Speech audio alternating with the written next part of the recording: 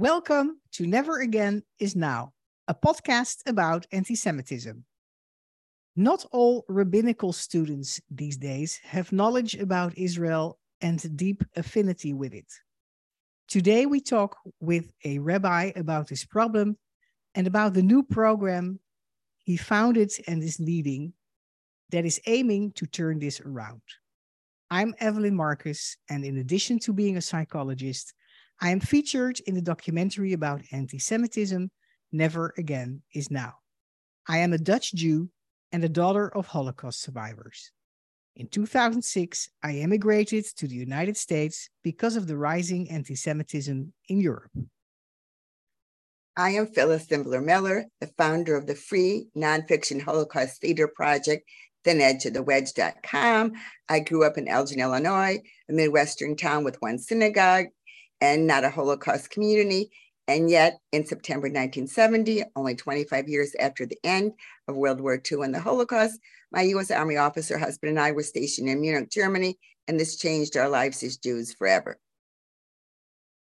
Rabbi Erez Sherman serves as a co-senior rabbi at Sinai Temple, one of the oldest, largest, and most diverse synagogues in Los Angeles. He also hosts the podcast Rabbi on the Sideline, the intersection of sports and faith, and has appeared on TNT, ESPN, and Charles Barkley's talk show. Rabbi Sherman, it's great to have you on our show. Welcome, and thank you so much for coming on. Thank you, Evelyn. Thank you, Phyllis. Your stories are inspirational in terms of your own journey through anti-Semitism and now how we can combat that issue. Some people will say it's a challenge. I like to say it's an opportunity. That's interesting. We want to hear more about that later in the interview. So our first question, Rabbi Sherman, and by the way, thank you for your kind words. Sinai Temple in Los Angeles has recently launched the Sinai Temple Israel Center Rabbinical School Fellowship. Before we discuss the actual fellowship, could you please share with us what concerns led to the development of this fellowship? So I'm going to go back to that word opportunity because around 15 years ago or so, Sinai Temple launched the Israel Center. The fact that a synagogue has an Israel Center is a beautiful thing and meant that anything Israel-oriented that came across our desk, whether it was something about Birthright or American Friends of Hebrew University or Tel Aviv University or the Technion, anything, we always wanted our community within our walls and also within the larger Los Angeles Jewish community to just know more and more about Israel, the people, the stories, the history, the culture. And so what led to the fellowship, however, was in 2021 during the Gaza war, that there was a letter signed by 100 rabbinical students, all non-Orthodox rabbinical students. I do want to be clear about that, that during the height of the war was not simply critical about the government of Israel, because every person in every country has the right to be critical of their own government, but really questioned what the meaning of the existence of the state of Israel is and was. And I remember I was flying home from a bar mitzvah, and thankfully I bought the Wi-Fi that moment. And I said to Rabbi Wolpe, I was an assistant rabbi at the time, would you be okay if I wrote a response to this? And again, I used the response as an opportunity, not as a negative. And he said, absolutely. And thankfully with digital media, it was printed within a couple of hours in the Jewish Journal by the help of David Suissa. And immediately I received calls from people like Judah Pearl, from some of the deans of the rabbinical students. Can we interrupt for a minute? Because I really always want to give an opportunity to honor his son. So could you tell young people listening who Judah Pearl is and why Absolutely. his yes is so important? Yeah, so Judah Pearl, a professor at UCLA, but whose son was Daniel Pearl, Zichrono Livracha, blessed memory, who was a journalist who was killed, I believe, in Afghanistan. Or is Afghanistan? It was within the Middle East during Pakistan, I think. And now there's Daniel Pearl Days throughout the years, and honoring can I just clarify? He was killed for being a Jew. Yes.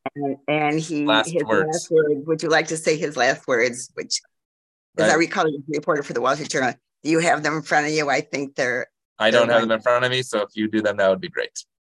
Something like, my father was a Jew, my mother was a Jew, I'm a Jew. It was really powerful. And so his father has now, and I'm sure his mother, has set up a foundation, I think, and that's why this is so important that he be interested in this. Yeah, so he wrote to me, and then gratefully, after this fellowship led to our first mission just a couple of weeks ago, he wrote to me again in gratitude as well. And when you think about who was writing to me, it felt really good, but now what were we going to do about it? Because we can write and we can talk, but is there doing? And so right after that, in October of 2021, a foundation reached out to Rabbi Wolpe and said, what can we do to do something in rabbinical schools or to help rabbinical students deal with this? And so I had just gone on an APAC trip. It's the Michael and Lisa LaFell Foundation APAC Rabbinical Fellowship for rabbinical students. And I was the conservative rabbinical mentor in 2019, right before COVID, literally days before. And that trip was amazing because it was right, center, and left on the bus. Students who were almost ready to become rabbis in their 4th and 5th years, all across the denominations, conservative, Orthodox, Reform. And it was the first time that I had been to Ramallah. It was through APAC. It was the first time I had done lots of different things, even though I had been to Israel over 20 times. But what I found on that trip, what was missing, and it's not LaFell or APAC's fault, it was simply what was missing, was I was wondering where all of the Israel education for these students had come from before their 4th years in school. And I did a lot of research of what's offered on college campuses, whether it's the Ivy Leagues or major college campuses with Jewish populations. And it's mostly conflict classes and not necessarily history of, right? The Israeli-Palestinian conflict, or beginning Yiddish as well, if that's that interests people. And I realized that not everybody was on the same track in terms of the history of what Zionism was, what was happening in Herzl's life and Max Nordau's life and Jabotinsky's and Ahad Ha'am's. We have to start there. And so I thought if we could begin with our 1st and 2nd year students and have them have an immersive experience together, then when they get to their 4th and 5th years, it can be even a more polished product. Because one dean of a school told me, during that letter, I was happy that no older students signed it. It was just our 1st year students. Ooh, very interesting. I thought to myself, those 1st year students can also run for Congress. And if they ran for Congress, as we're talking today, would they be like others who are going to boycott Bougie Herzog in the halls of Congress? Or are they going to say, this is the state of Israel? And again, it's not a 100% I agree with everything the government of Israel does. It's the acceptance of the establishment of a Jewish state. And so we decided to base the curriculum around really the Declaration of Independence of the State of Israel, not the Constitution, because there is none. Maybe that is a question that we can talk about at a different time. But how did the founders of Zionism and the State of Israel, what were their goals? Have they met them? And how can we continue to confront those challenges and also celebrate their achievements, which is as important as confronting the challenges as well? That is great. That is absolutely great. So from what I understand, Rabbi Sherman, there is a let's say there is a lot of criticism of Israel, which developed, and the rabbinical students that developed into anti-Zionism even. And as I understand it also, it's there's not enough knowledge of the history of Zionism. Is that correct? So I think the last part is the correct piece. Look, okay. I'm still learning about Zionism and stories that I hear, right, every single day that are only being discovered today. Yes. But it is not that there's not education. Believe me, rabbinical schools, I want to be on record for this. Rabbinical schools have classes on Zionism in Israel. Most of them spend time in Israel. But for instance, a student from an Orthodox seminary told me, I have spent 2 years learning in Israel. I have not spent time learning about Israel. You can be sitting in the old city in yeshivas, deeply studying our Talmud and Torah and responses without understanding what's happening outside the walls of your yeshiva. Yes. So this brought different denominations together to realize, and when we were going through funding process, and Rabbi Wolpe was really helpful in this, I said, the funders are asking me, why would an Orthodox institution want to join what a conservative synagogue is doing that has Reform students in it? And he said, I love this. He said, you can't talk about keeping kosher. We have different ways of doing that. We can't talk about Shabbat observance and mechitza or music or different things. We're not going to have that symbiotic relationship. When it comes to Israel, we're going to be able to at least speak about it and have a larger table of that.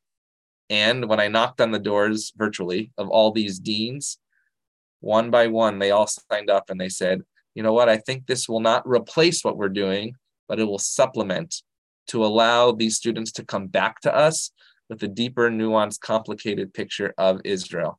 And so then it was up to us to actually put together an itinerary that matched the goals of what I was hearing of these students. It couldn't be what I wanted to do. It had to be where they were. And then we had to ask the question where we wanted them to get to. And I can just tell you one story that happened this Friday. That one of our students came to Sinai Temple for our Ted and Hetty Orden family Friday Night Live, Young Professional Shabbat. That student is Reform, became really good friends with one of the Orthodox students, and now they're starting an interdenominational podcast about how rabbis can speak to each other. So if that happened because they came to Israel with us, that's a win. That's a victory for Jews against anti-Semitism, for Zionism. It happened in the land of Israel. Yes, fantastic. That's really a great story. Yes.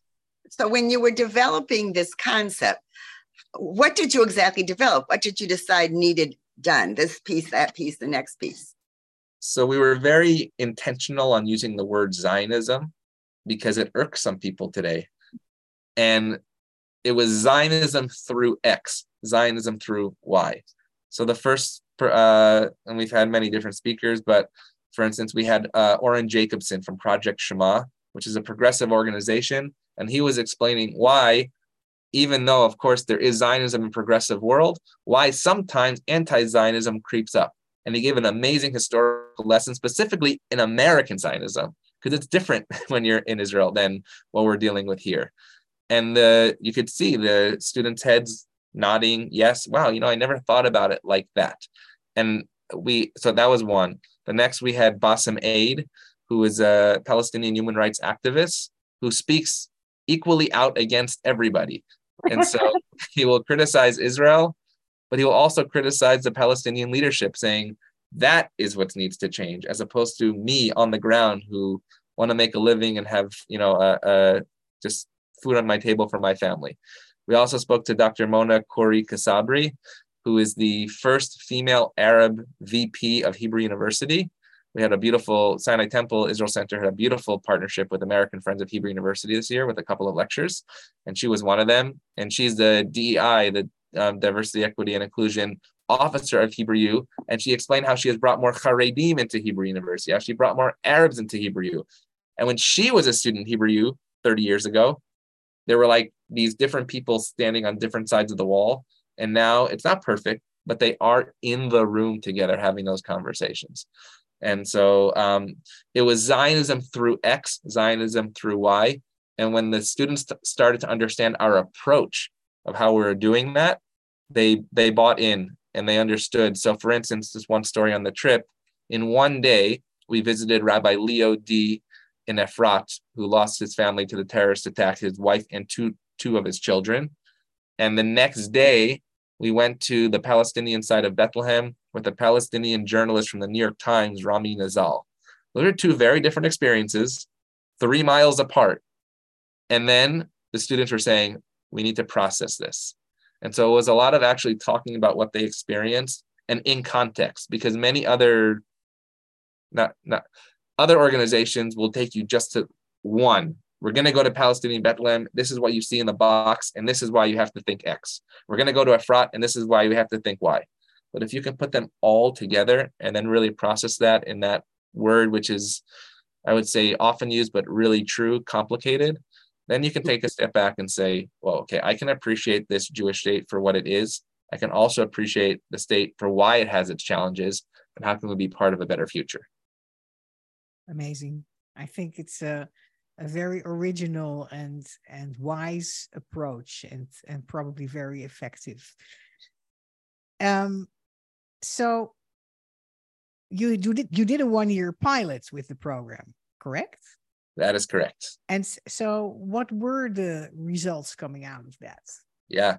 So when we were doing the recruitment, I was thinking I was like Abraham trying to find the 10 righteous people in Sodom, starting with 50, going to 20. I remember going to the funders saying, like, can I take educators, not just rabbis? I just need to fill this bus. It's not my dollars, it's your dollars, but we're going to do this. And they said, stick with rabbis. You're going to go. And we got it.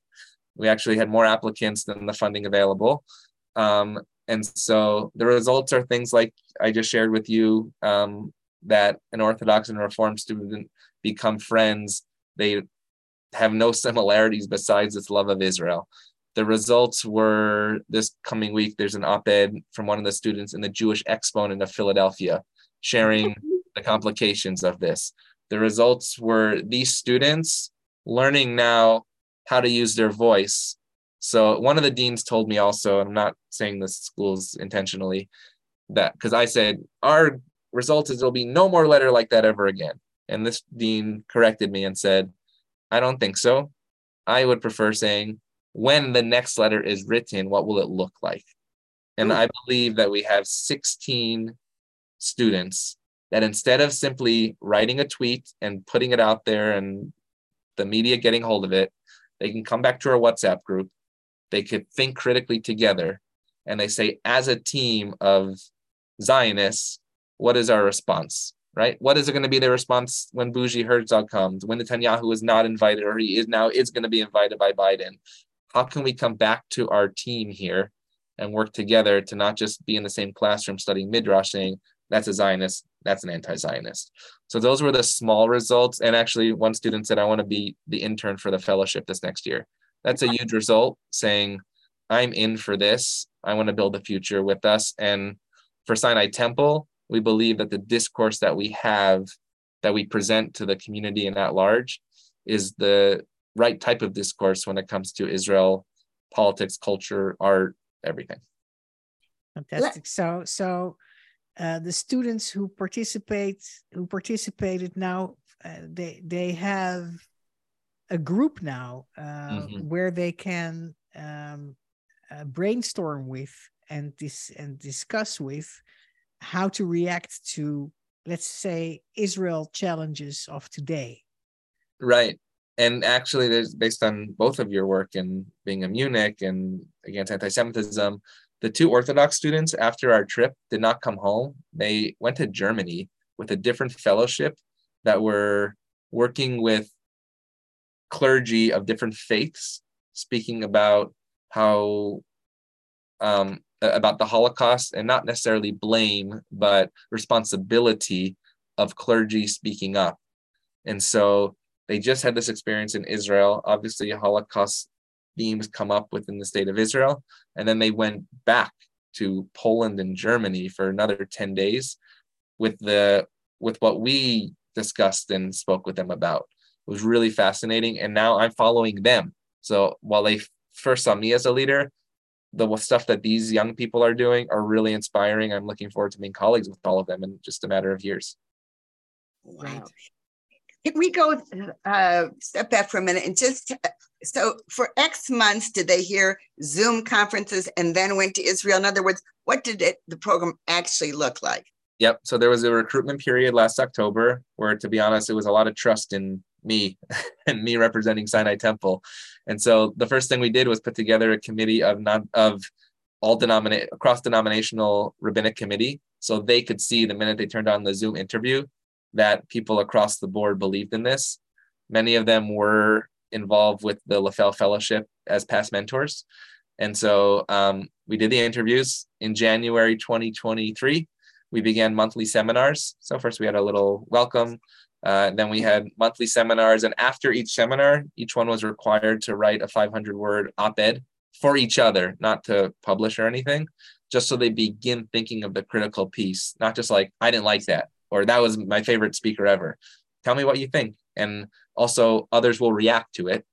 And then we built the trip based on that. We went on the mission in June, and one of our other funders is JNF USA under the leadership of Russell Robinson. And so in December, we will be going to Denver for the JNF USA National Conference, where we will have the opportunity to discuss those topics back here in the United States. There's some wonderful speakers that are coming to the conference, and we'll be a part of that conference and have our own little group as well to dig deeper into what we've established. And then the last piece is mentorship. I've reached out to 16 different rabbis around the country based on knowing these students. And within there, it's meeting with the rabbi, but also using their voice either in writing or podcast or bulletins or speaking. Not about the trip, that's fine, but about the approach of what we taught and how that can be used. So have an audience, see what that feels like. One dean told me when they wrote the letter they wrote to, the letter's audience was nobody, and therefore it was everybody, right? Like it wasn't to dear Phyllis or dear Evelyn or dear Erez, it was dear nobody. And so this is what we think. Does it really represent everybody? No, maybe it represented actually a small group that blossomed up. But let's think about how we present these ideas. And the pilot program was all different years of rabbinic students, is that correct? But now when are you taking applications now for this program? Let's talk about the nitty gritty. Yep. And do you only want first year rabbinic students? What do you want? Who are you looking for? Yeah, so like I said before, I'm not looking to supplant anything that already exists. Just as in the podcast world, it's very saturated. Same thing in the rabbinical school fellowship world. There's lots of fellowships out there. So we are looking for first and second year students. And I say that because HUC, by the way, Hebrew Union College in New York and LA, they spend their first year in Israel. So it was really interesting. We had 3 or 4 participants during this year that were living in Israel at the time. So we were discussing it from America. They were living it. And now next year, when we do the 3 Zooms after the JNF conference, they're going to be back in America, and that first year is going to be over there. So it was really an international group. But like we said, we're looking for the first and second years because when I've said this before to some other media outlets, when you become a rabbinical school student, in most people's eyes, you're already a rabbi. And so and therefore, what do you think about? What do you think about? What do you think about abortion? What do you think about immigration? What do you think about Israel? Well, if you're going to have that voice immediately, then we need to begin to understand how to use that voice in the complicated way. So we had very few that were beyond second year. There were a couple of aberrations because we thought it was the right fit and they would be able to be messengers to their schools. But we're excited for those 16 to honestly recruit the next 16 because they're in those schools. I'm sitting in an office here. And what's revolutionary about this idea that also they asked, why Sinai Temple? The fact that a synagogue is approaching seminary saying, we're actually concerned about the product coming out because who am I going to hire as my next assistant rabbi? Who am I going to hire as my next rabbi in my day school teaching my children about Israel and Zionism? Who's going to be on our Hillel campuses?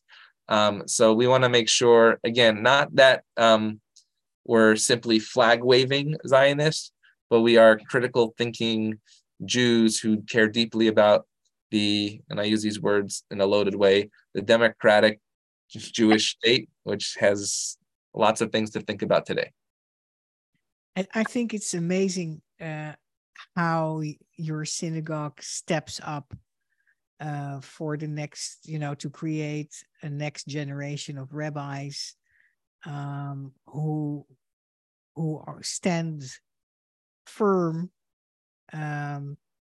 about Israel, in whatever way they stand for it, but at least they have thought about it thoroughly, will have thought about it thoroughly, and with input from many sides after going through your program. I think it's amazing how you as a synagogue step up for that.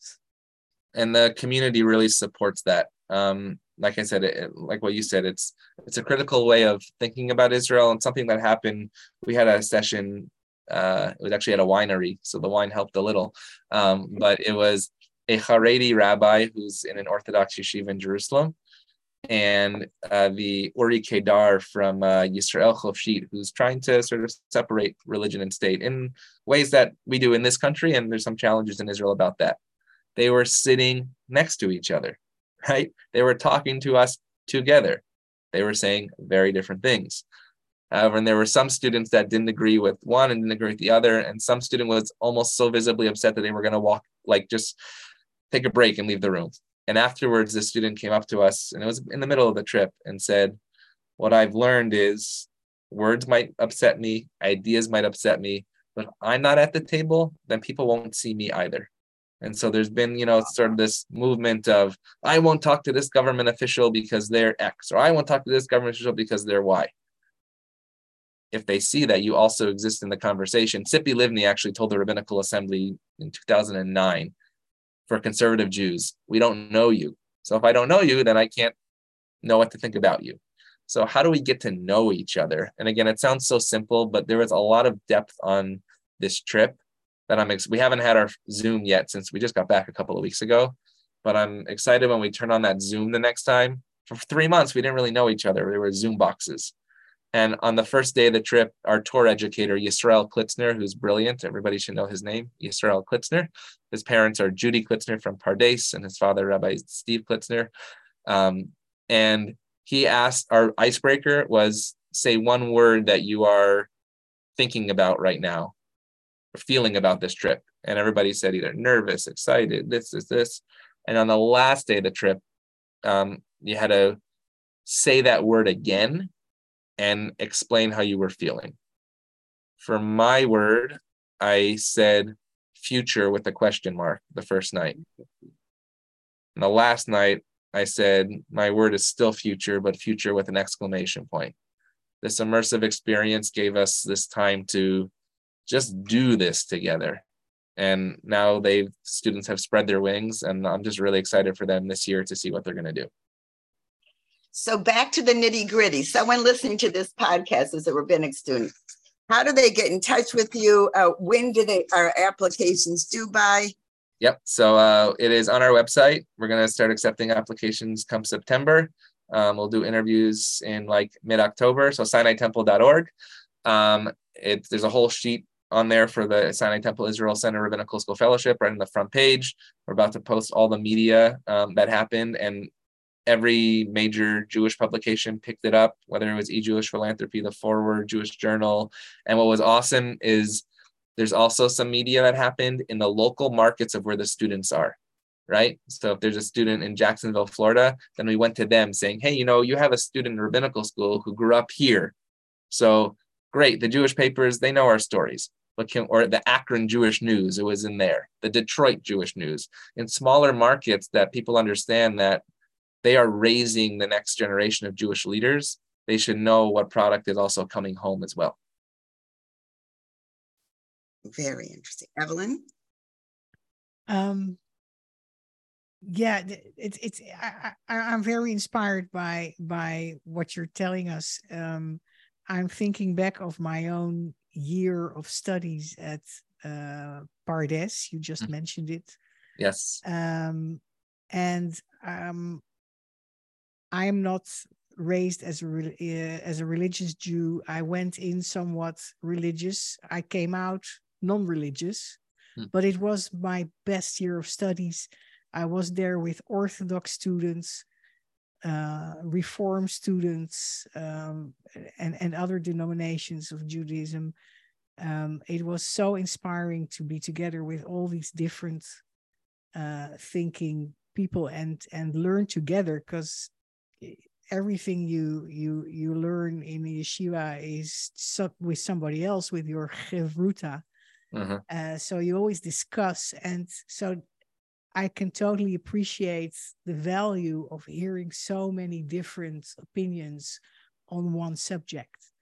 That's just an amazing experience and very critical for developing your thinking yourself. So I can totally appreciate what you're doing, and I really hope that both the students who can use this program, and also the people who make this program possible, will get all the support, and will, get all the help and inspiration and motivation to keep doing this.